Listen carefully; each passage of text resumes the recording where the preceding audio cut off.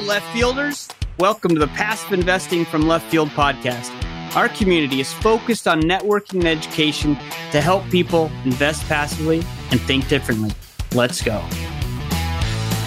Why do some people become multimillionaires in real estate, others go bankrupt? Here's one that's still hot in the oven.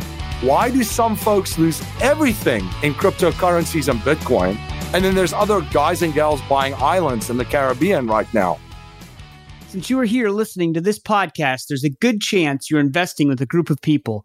Whether you're investing with family or friends or like-minded people in the left field investors community, group investing is a strategy that can get you into more deals, help you diversify, and go beyond what you can achieve by yourself. Before TribeVest came along, it was difficult to overcome all the hurdles associated with group investing. It was basically a strategy reserved for the wealthy. Not anymore. Now, TribeVest helps your group with everything from incorporation, collaboration, banking, and equity management tools all in a single place, so you can focus on building wealth with the people you know, like, and trust. I'm using TribeVest for all 5, now 6 of my investor tribes. It's a game changer. Check them out at tribevest.com. You are listening to the Passive Investing from Left Field podcast, powered by TribeVest. The mission of Left Field Investors is to build a community of like-minded individuals interested in creating financial freedom through passively investing in real assets that generate real cash flow. In this podcast, Jim Pfeiffer will interview passive investors, syndicators, and others who will share their journey with a focus on helping the passive real estate investor learn and become part of the Left Field community.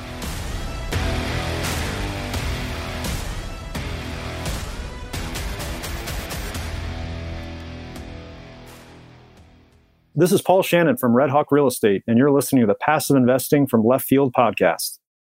I'm excited today to have MC Laubscher with us. He is the cash flow ninja. He's a cash flow specialist and host of the top-rated investing podcast, Cash Flow Ninja, as well as his new podcast, Cash Flow Investing Secrets.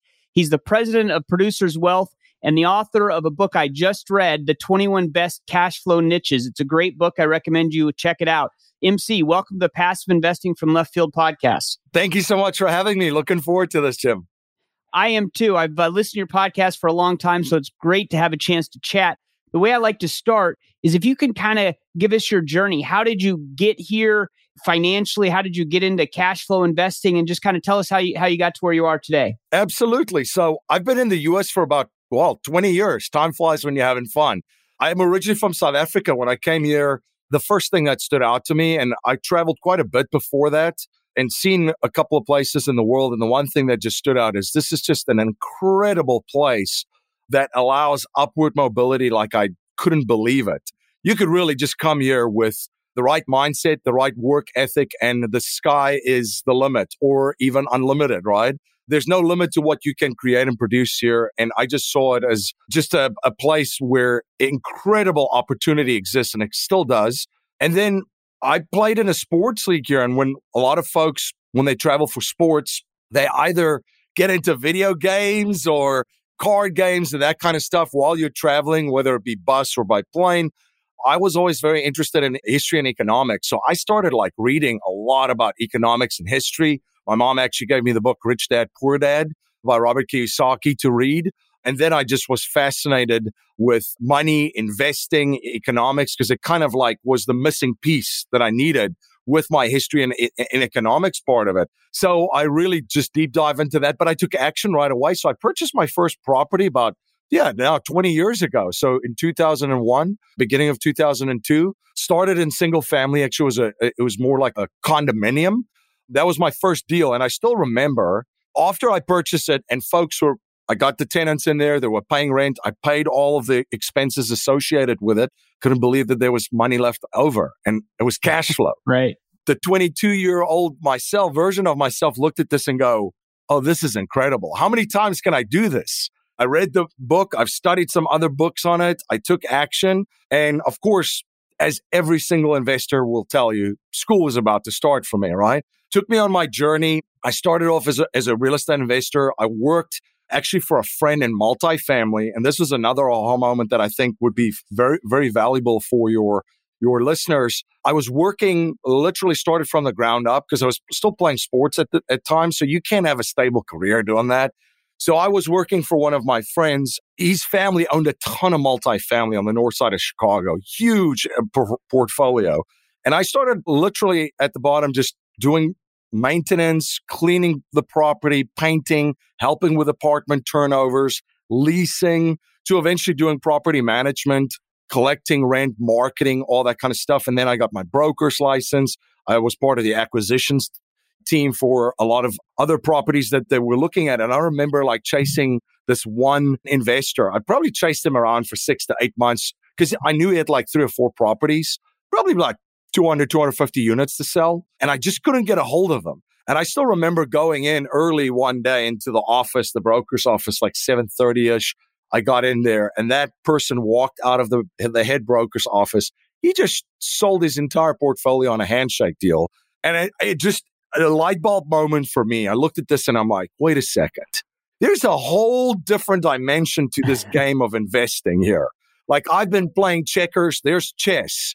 And essentially what I realized is that every single person that had real estate, number one, or number two, wanted to sell or wanted to buy on the north side of the city of Chicago, that would be their first stop right there, is in that office. Because these folks are cash flow ninjas. They would either buy the property, flip it to someone that they knew would buy it, or they would keep it and as a buy and hold. And I started to realize that, man, I can't compete with these guys. There's no way. These are cash flow ninjas. So how do I get to invest in the best deals with the best operators with these cash flow ninjas? And I'm like, oh, I have to partner with these folks. I can invest with them as a passive investor in some of the deals. And of course, I was working for them at that stage. So I could contribute some skills and capabilities and that kind of stuff to some deals. But it was a completely different switch in how I look at things.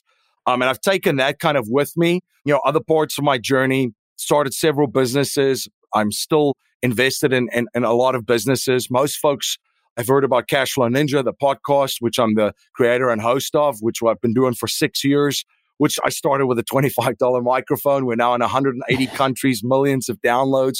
We're building out an education platform for that company. And then I have 2 other companies, Producers Wealth and Producers Capital Partners. So the one, we focus on a specific cash flow strategy, which involves life insurance. The other company, we're looking at raising capital for deals where I partner with more cash flow ninjas. But I think the big thing in my career was I started small and I just started building up. And then when I looked at how do I take this to the next level and grow and scale my investing, I realized that, man, there's a different game. How do I get to play in that game? It's people. It's finding the right people that are cash flow ninjas in their space that I can partner with instead of being a weekend warrior and trying to compete with these guys. It's just not going to work. You know, the focus, obviously, the core of all of this is of businesses and in my investments has been cash flow. So that's been something that I've been very passionate about, and talking about how to control cash flow in your own economy, your business economy, your investment economy, and how to grow that and how to diversify it. That's a fascinating story. You know, I think the key is you took action, right, on that first condo. And if you hadn't done that, who knows where you would have been. But I think that's part of the issue is people need to take action, careful action, but take action. And also, you know, the light bulb went on for me several years ago also about the cash flow, right? Because to me, if you're investing in something and it's not producing cash flow for you, you're not investing, you're speculating. And it took years of me investing in the stock market, me being a financial advisor, all of this education. And then not until I hit real estate did I see, oh, you can buy an asset and it sends you money every month. Like what a fascinating concept. Yeah, that's the core focus of what I try to do still today within my own economies is I try to take active income, because I do have active income from businesses, but I always try to convert that into leverage income, more passive income.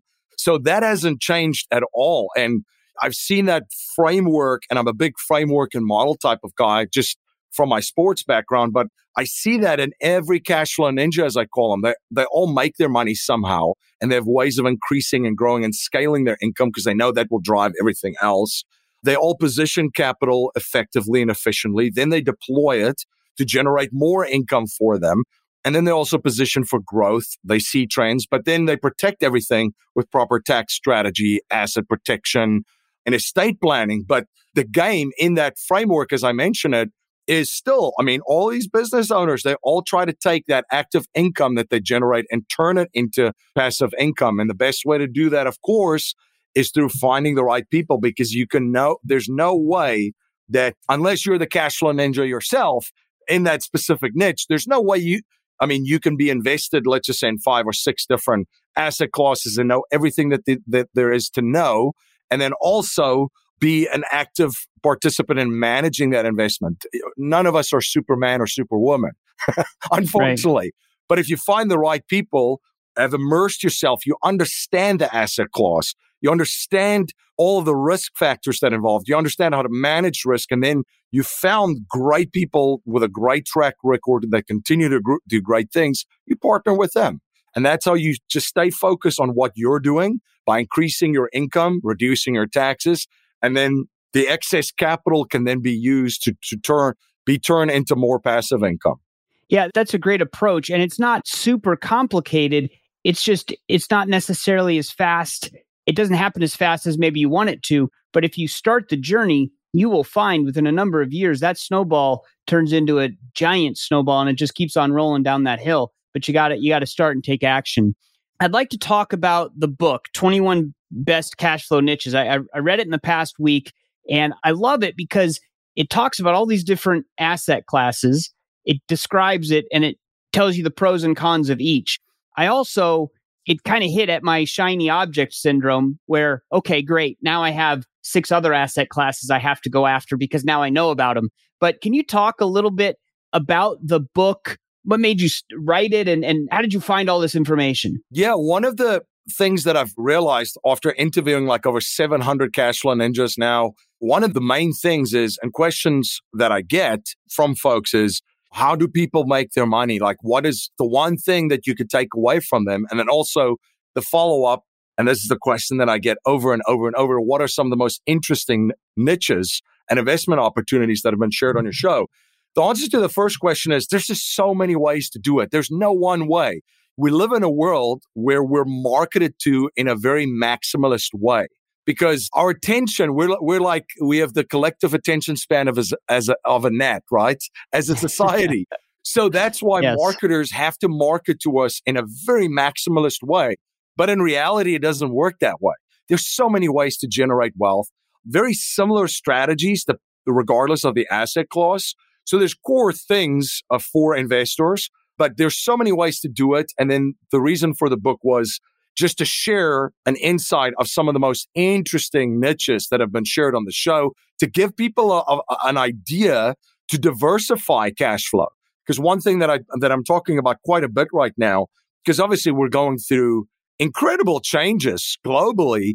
We're at one of the most exciting times, I would say, on the spinning ball of dirt in human history. So many changes. Fourth Industrial Revolution, which brings about a lot of economic changes, which then basically shows up in all different spheres of our life. But essentially, we're going through change. There will be massive disruption and there'll be massive chaos. So how do you protect yourself as an investor? Diversified income streams and a diversified cash flow portfolio. That's one way to do it, right? That's what the pros are doing. Ray Dalio talks about it all the time. He's 4 seasons that he sort of positions his portfolio with. You could do the same thing as an investor in different asset classes and niches. So I wanted to give everyone sort of an insight of some of the best opportunities that there are and just give them an overview of what it is, some pros, some cons. And then if they wanted to deep dive into it and immerse themselves in a specific asset class, they can do so. But I just wanted to sort of put the smorgasbord out there and let people figure out what tastes good and for them personally or not. Yeah, no, that makes sense. I mean, we spend so much time in our community looking at the standard apartments, maybe mobile homes. We do some industrial triple net. There's self-storage. But some of these other ones and you talk about all those in your book, but there's other opportunities too. And so I'd like to talk about some of the less well-known opportunities. You talked about parking garages, for example. How do you evaluate a parking garage opportunity? Where do you find it? Who owns it? How do you make money on it?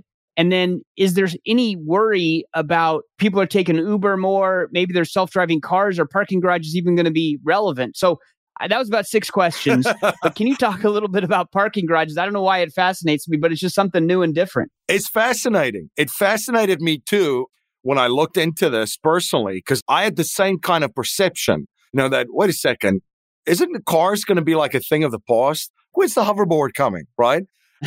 Or the hovercraft or something.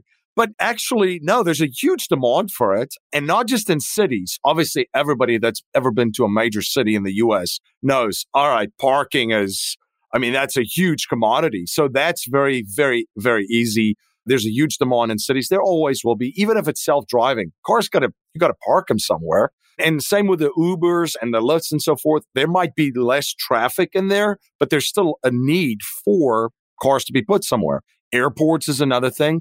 But now, obviously, there's a huge change across the U.S., and this is happening globally of where people live. It's starting to open up more opportunities in smaller cities to set up parking facilities. So, yeah, there's still going to be a need for it. It's a very interesting business because essentially, if you think about it, how everything's moving to AI, robotics, 3D printing, Internet of Things, 5G, it kind of fits in because you can pretty much run a parking garage with maybe one employee, right? Everything's automated and everything is operated through machines. Most of them are right now. We just took a road trip a couple of months ago. We parked in a park. There was no one there. There was no one in the parking garage. You just park your car after you took your ticket, paid it when you went out, and that's it.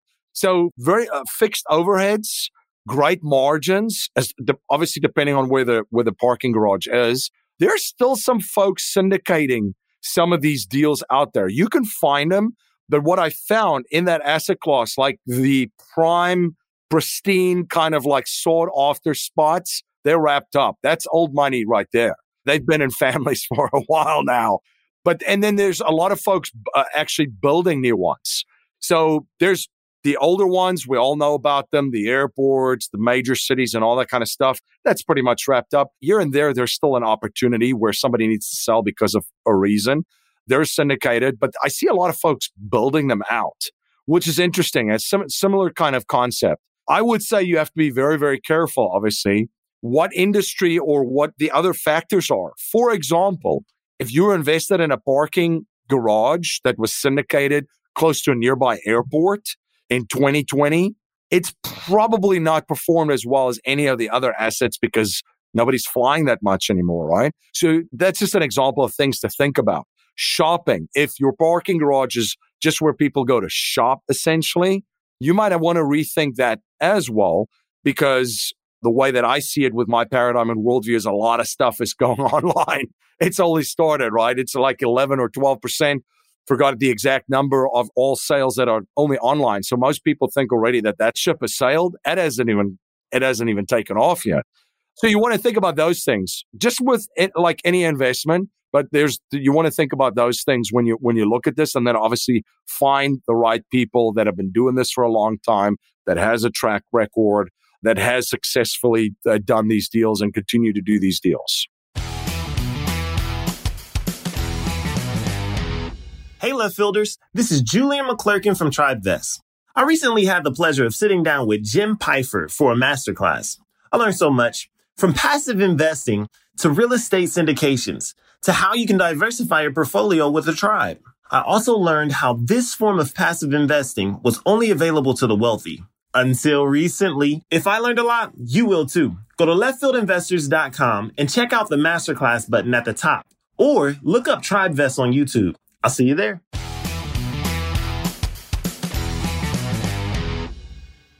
Let's talk about that, not just with this asset class, but any asset class. How do you find quality sponsors, people that you can trust with your money? I know in our community, we've started saying, okay, we're going to mostly have it be referral based, meaning I know you, I know, like, and trust you. You have invested with a sponsor, you introduced me, so now I know that sponsor. But if I don't know anybody who's invested in cell towers or parking garages, how do you find those syndicators? And then how do you qualify a syndicator? Yeah, that's a great question. Number one, it takes a lot of work, this, by the way. I love the referral one that you just mentioned. That's one that I personally have used.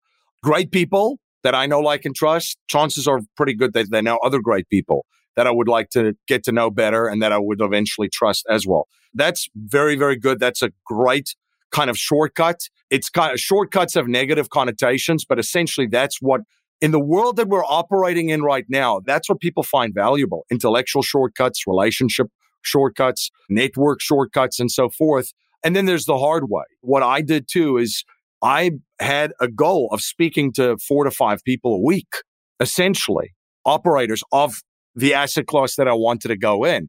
And I would interview them and I would get to know a lot about them, their background, the deals that they've done, the deals that they're looking to do, what markets they're in, their investment philosophy, their investment strategy, asking all the questions that I have about a particular asset class and see how they answer them. Have they ever overcome a really bad situation, right? That's a very good question to ask because there are some syndicators that have. There's someone that I've known that at one stage, because they were scammed, I mean, out of this was 7 figures of investors' money, they made every single person whole. Now that's character right there. Because the easy route would be to just duck, put your tail between your legs and run away. But that person actually made sure that they were going to make every single person whole and continued what they're doing. They stood up to adversity. So anyway, that's a very good character trait. That's someone that you know that's going to take care of your money. So I find out all these things and I do background checks on them too. It's very simple to do a quick search online these days. Folks get lazy with that. Look everyone up.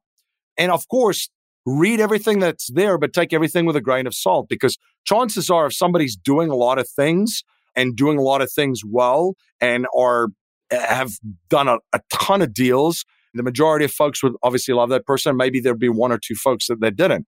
So that 1 or 2 people isn't necessarily a reason why you shouldn't do business with that particular person. And then, of course, take things with a grain of salt. I'll give you an example. If there's a disaster with, let's just say, a real estate property, and you have a preferred return, would you rather want someone to pause on preferred returns and fix the problem with the property and sort it out and eventually catch everyone up and eventually turn that property into a great investment for everyone? Or do you want them to continue to pay it out and basically compromising that investment, right? So I've seen stuff online about folks, they paused preferred returns and da-da-da-da-da. And then someone's like, but did they eventually make you whole? Yes. So, yeah. So take everything with a grain of salt. But yeah, so I do all of those types of research on someone and eventually I watch them. I don't marry someone right away too. I watch them even after if I put them on my short list. I see what deals are coming out, what deals they're involved in, how they underwrite deals, especially right now. You'd be surprised. I get a lot of deals and I see folks underwriting deals. The first response to it is these folks must have never gone through a 2008, 2009, or 2010 to underwrite like this. So yeah, somebody that's been through a full cycle too is probably a good bet. Not that I'm saying I wouldn't go with someone that hasn't been through that. There's some great operators that, are starting out and so forth, but make sure that they have people on their team or part of teams that have seen a cycle and have seen the good, the bad, and the ugly of all of this stuff. And I think that's really powerful, the watch them. You don't have to marry them right away because I know that sometimes when I talk to a new syndicator or new to me, I feel pressure that I need to get into the next deal that they present me because I just took up an hour of their time. But what you need to do, and what I've tried to do now, is just pause, right? Watch a few deals come through, underwrite a few of their deals and analyze them. And then after you become comfortable and you talk to them about a few deals, invest down the road. You don't have to do everything right now. And I think people sometimes feel pressure, like they have to take action. I mean, we always talk about you got to take action, but there's certain actions you can pause. And then when it's a new syndicator, it's fine to just watch them and monitor them and get to know them before you invest. Yeah, don't feel pressured anyway. Don't also get sucked into FOMO. I prefer JOMO, the joy of missing out instead of the fear of missing out. So I'm big on JOMO, especially right now. So one of the things that I do too personally, and I continue to do, and that's like whole the ninja thing with cash flow, is I always try to pursue excellence in my craft daily. I start with my dad, which is in martial arts. So I just get up every day. I try to study and I get better. And I never, ever, ever think that I know everything that there is to know. I am aware that I've constantly have blind spots. and I'm aware that anything and everything could happen and catch you off guard and off surprise. So, and I study the greats and folks that are the men and the women in the arena, the Teddy Roosevelt sort of quote and rant. But I study what they do, and they have JOMO right now. Nobody's getting sucked into any direction or any investment because of emotion, because of the fear of missing out. This is a part of the cycle where it's okay. It's okay. There'll be really good deals, but you don't have to chase them, and you don't have to get sucked in them, and you don't have to feel pressure, and you don't have to have this emotional thing that drives that fear of missing out, inside everyone. We're all human. Right. We all have it, right? Well, yeah, and now I'm going to replace my FOMO with JOMO. That's fantastic. I absolutely love that. I want to bounce back to a couple more asset classes. Cell towers. I don't own a property that they could put a cell tower on. So how do I find a syndication opportunity for a cell tower? There's some fantastic syndicators out there. And by the way, this is something that I'm looking at closely, personally, and for many different reasons, right? This, by the way, could be a great diversification strategy for your real estate. Because think about their cell phone developments that you can invest as a passive investor through PPMs with an operator. And what they will do is they'll develop the whole cell phone tower. They will get it leased. So your tenants are like all the major cell phone carriers, right? Verizon, T-Mobile, and Sprint, I think they merged. But those are your tenants.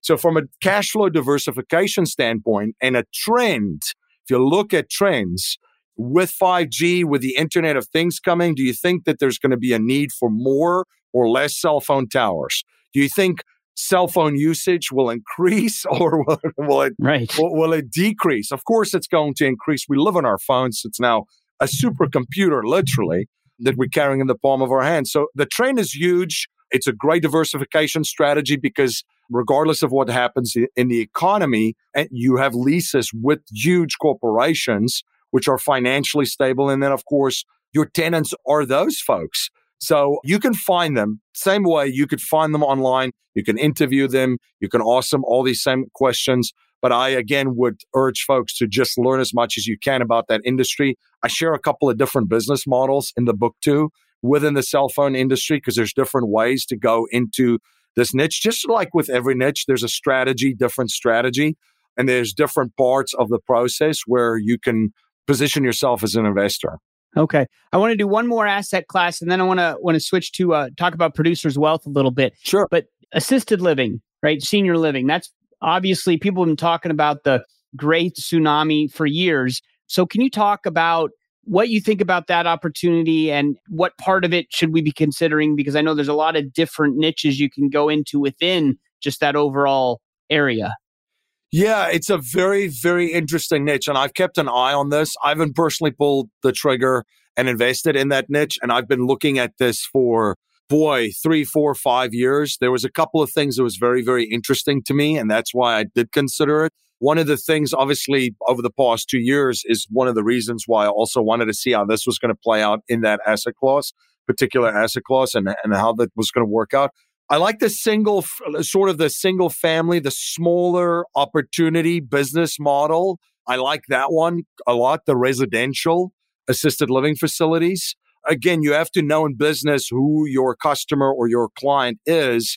A mentor of mine used to say, you either have folks that are shopping at Nordstrom, folks that are shopping at Target, and folks that are shopping at Walmart. All these stores do great. They all sell, like, for example, shirts. They just sell them to different customers and clients. You have to understand because they all have different needs. They have different expectations, and they have different, obviously, financial capabilities. Same in this niche. So I find that residential assisted living facility is a good one because, number one, again, the folks that are going to pay for it are paying out of pocket, most of them. It's a different clientele. It's more of a Nordstrom kind of prospect that you're catering to. So you have to be aware of that. You have to be aware of the business opportunity that goes with it too. And also the in-home nursing kind of thing in that niche, those businesses are going to do well. But I like the residential part of it too. Not that there's anything wrong with the commercial properties, the larger properties, but it's fascinating stuff. I learned a lot from Gene Guarino that sadly passed away in that niche. He was quite a pioneer, and he was one of the people that actually created awareness around this asset class, right? and this particular purchase. I agree with you. I like the smaller, and rather than the big box nursing homes or assisted living facilities that feel like a hospital when you walk in, it's the ones where, maybe they only have 8 or 16 beds and it's almost a residential house that they retrofit to fit that. That seems to be a really good niche to go after because, like you said, maybe the kids are paying for it and they want to put mom or dad in a nice home rather than, where my grandma went was a big box and it was the nicest place we could find, but there just weren't those options. So this new option seems to be where I think it's a good place to look into. There's also, it's very centrally managed, like bureaucracy. Yeah. So we actually, my wife's mom is in one of those larger properties. I didn't know that side of it before she went in. And obviously we had a unpleasant experience, as most folks would have, having any family member in a larger property over the last 2 years, which I just think the smaller ones was a little bit more personable, had a little bit more flexibility and so forth for folks. And I understand, listen, I'm a very reasonable person. I understand if you have 200 folks, let's just say in a building, it's tough to manage that individually. Yeah. You have to have certain things in place. But I think knowing what I know now and what I've seen, I like that residential kind of model a little bit better personally. Other folks might still like the commercial, the larger properties, but I prefer the smaller ones. That makes sense. I'm right there with you. So can you talk now about Producers Wealth? What's a cash flow coach? Can you just let us know a little bit about that? Yeah, so Producers Wealth is a company that I started in 2015. It's an insurance brokerage where we help folks implement and execute a cash flow strategy built around a dividend-paying whole life insurance policy with a mutual insurance company. So it's an insurance strategy. And where it kind of fits in is it's part of a cash flow management strategy that we help you structure and implement. And essentially, it's the second part of that framework that I spoke about. Is the first part, people make their money either in the capacity of employment, as a business owner, or as an investor. The second part of it is, where do you put that money? Where do you allocate capital? So there's 3 places that a lot of folks in our network have allocated capital effectively and efficiently over the past couple of years. The first area is cash. Well, where do you put cash? We put it in life insurance like they do in family offices.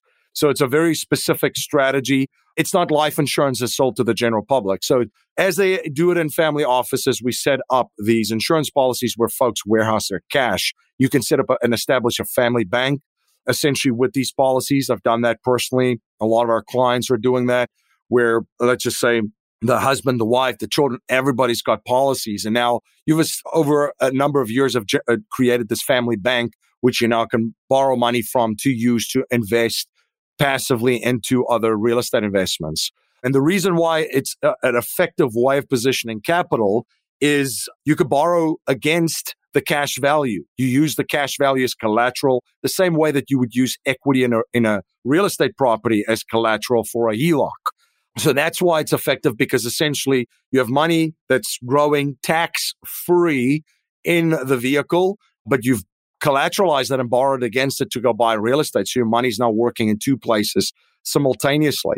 The 2 other areas that folks have positioned capital, you could do the same thing. You could do the same thing with gold and silver, and you could do the same thing with crypto. We have a stable of horses approach for the past 2 years. And folks like, stable of horses, yeah, you need a stable. You can't just put all of your money on one horse in times of change and disruption and so forth. So we have a workhorse, a horse and buggy onto. That's your cash. You need cash. The US dollar is still the reserve currency in the world until it's not. So you need cash, and investors always need cash if there's an opportunity that you want to capitalize on. Then the second horse is your war horse. When the bullets start flying, you want a war horse, a horse that puts its head down and keeps going. That's your gold and your silver, which is essentially insurance. And you could borrow against your gold and silver too, the same way that you do against your life insurance.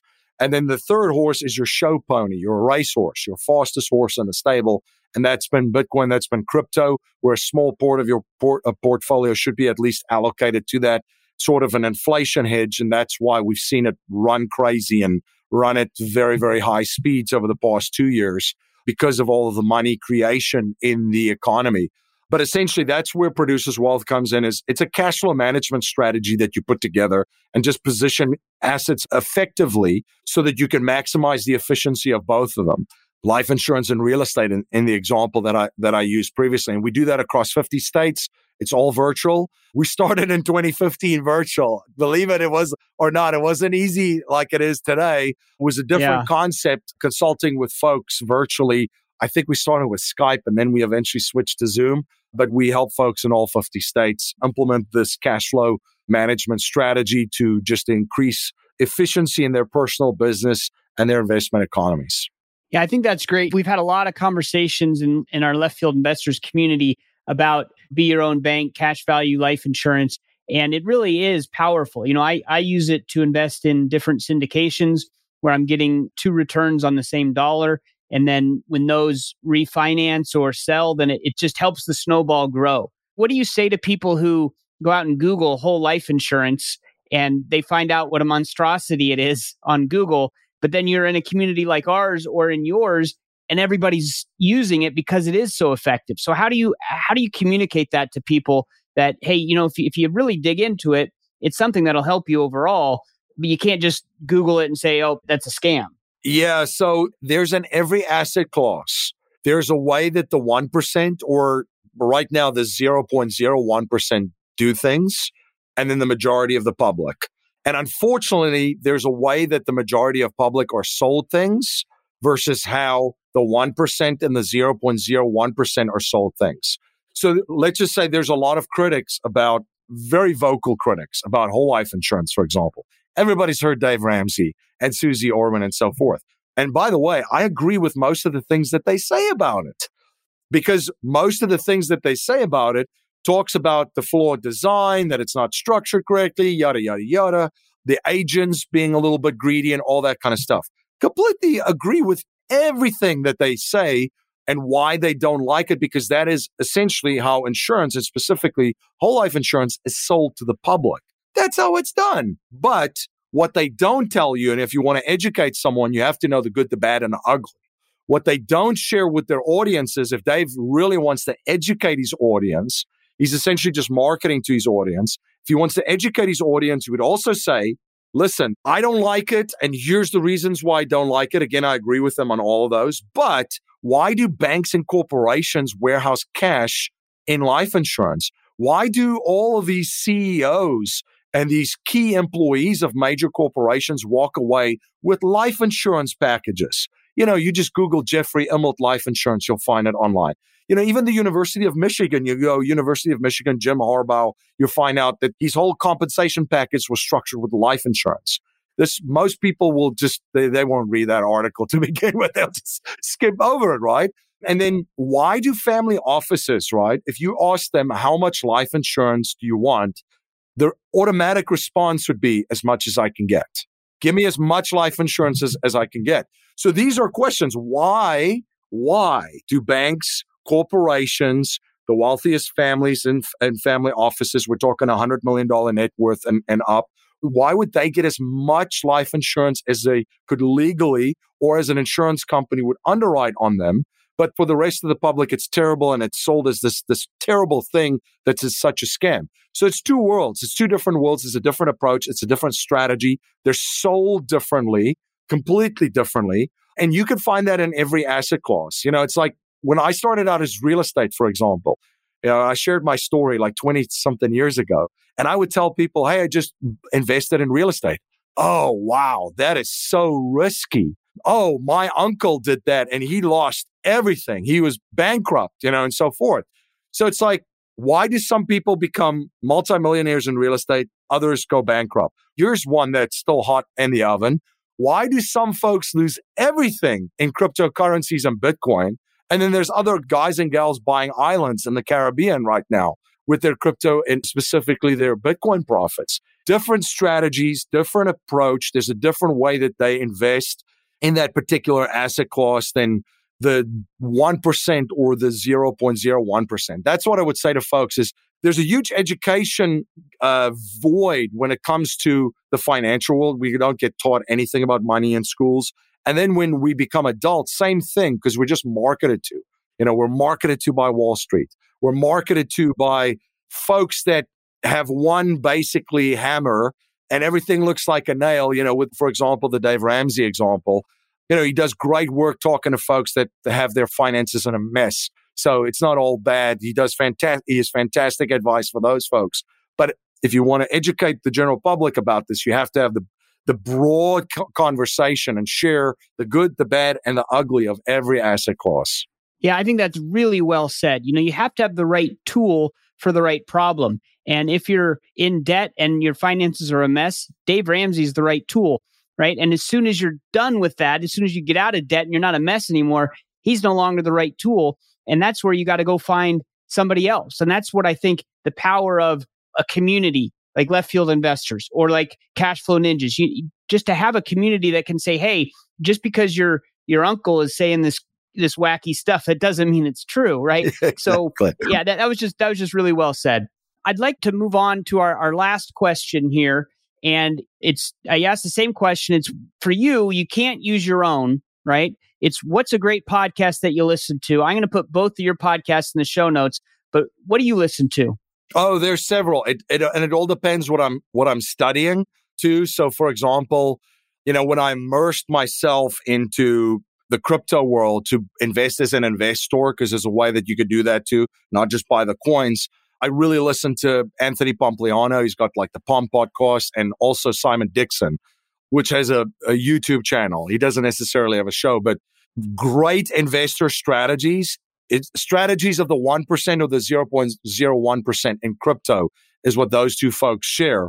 So when I immersed myself into that and I wanted to learn everything that I needed to know about that specific space, not just to buy a coin and hope it goes up, but to actually see how the game is played by the folks that are ninjas in that space, that's what I immersed myself into. And that's what on. Of course, besides the Joe Rogan podcast, right? Of course. Excellent. So listen, this has been fantastic. I really appreciate you being on the show. If our listeners want to get in touch with you, what's the best way they can do that? Cashflow Ninja is where everything is at. There's over 820 podcast episodes now published. We've got a ton of content on there. We've got tools, resources, programs. And if they want to grab a copy of the book, The 21 Best Cashflow Niches, it's available on Amazon, or just go to cashflowninja.com. And if you grab a copy of the book, just screenshot purchase of your receipt and send it to my team at info@cashflowninja.com. We'll give you access to the digital version of the book, the audio version of the book. And I curated a library of interviews, people discussing this, so you don't have to listen to 820 podcasts, basically. I've curated the library discussing these niches for you. And then there's some more bonus things on there, but everything's at cashflowninja.com.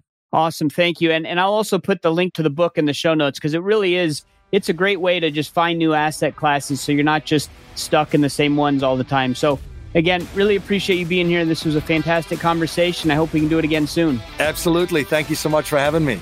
Thank you. What an interesting conversation to have with MC. He's got a lot of knowledge, and it was really, really fun chatting with him. A couple of things that really struck me was how he finds sponsors. He agrees with the approach that we're kind of using at Left Field Investors to find people who already know them. But if he doesn't have that, you still have to find a sponsor if you want a new asset class. And, he interviews just a bunch of different people, and then he watches them. And I think that's the interesting thing. He has patience. He watches them. He checks out a few deals, talks to them again, and really just takes his time so he can get to know them. And I think that's a really powerful way to not move too quickly, but to find a new sponsor that isn't referred to you. So I appreciated that. And really my favorite thing from the whole interview was JOMO, the joy of missing out. And that can apply to more than just sponsors or finances or, investing. That could be anything. If you just take the time to enjoy something that you're missing out on, rather than be afraid and fear that you're going to miss out on something, it's just a completely different perspective. So I'm going to try to incorporate more JOMO into my life. And then lastly, listen to him talk about life insurance.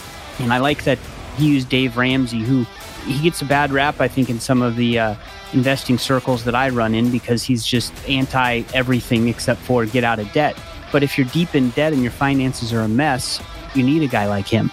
But then as soon as you're not in that situation anymore, you need to stop taking his advice and maybe find other people who are rising up and in a similar position as you, find a community, something that can help you understand where you're going next, because you don't always need the same tool. And just because you have a hammer, that doesn't make everything a nail. And I think that's something that we really need to think about.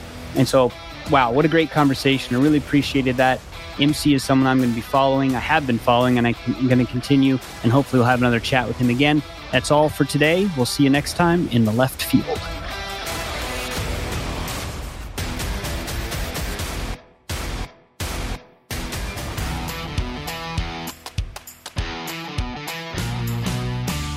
Thanks for hanging out in left field with us today. If you're interested in becoming a left fielder, you can find us on the World Wide Web at www.leftfieldinvestors.com, or you can send me an email, jim@leftfieldinvestors.com. Thank you for listening to the Passive Investing from Left Field podcast. If you enjoy the show, please go to Apple Podcasts or wherever you listen to podcasts and rate and review the show. This show is for entertainment purposes only. Nothing said on the show should be considered financial advice. Before making any decisions, consult a professional. This show is copyrighted by Passive Investing from Left Field and Left Field Investors. Written permissions must be granted before syndication or rebroadcasting.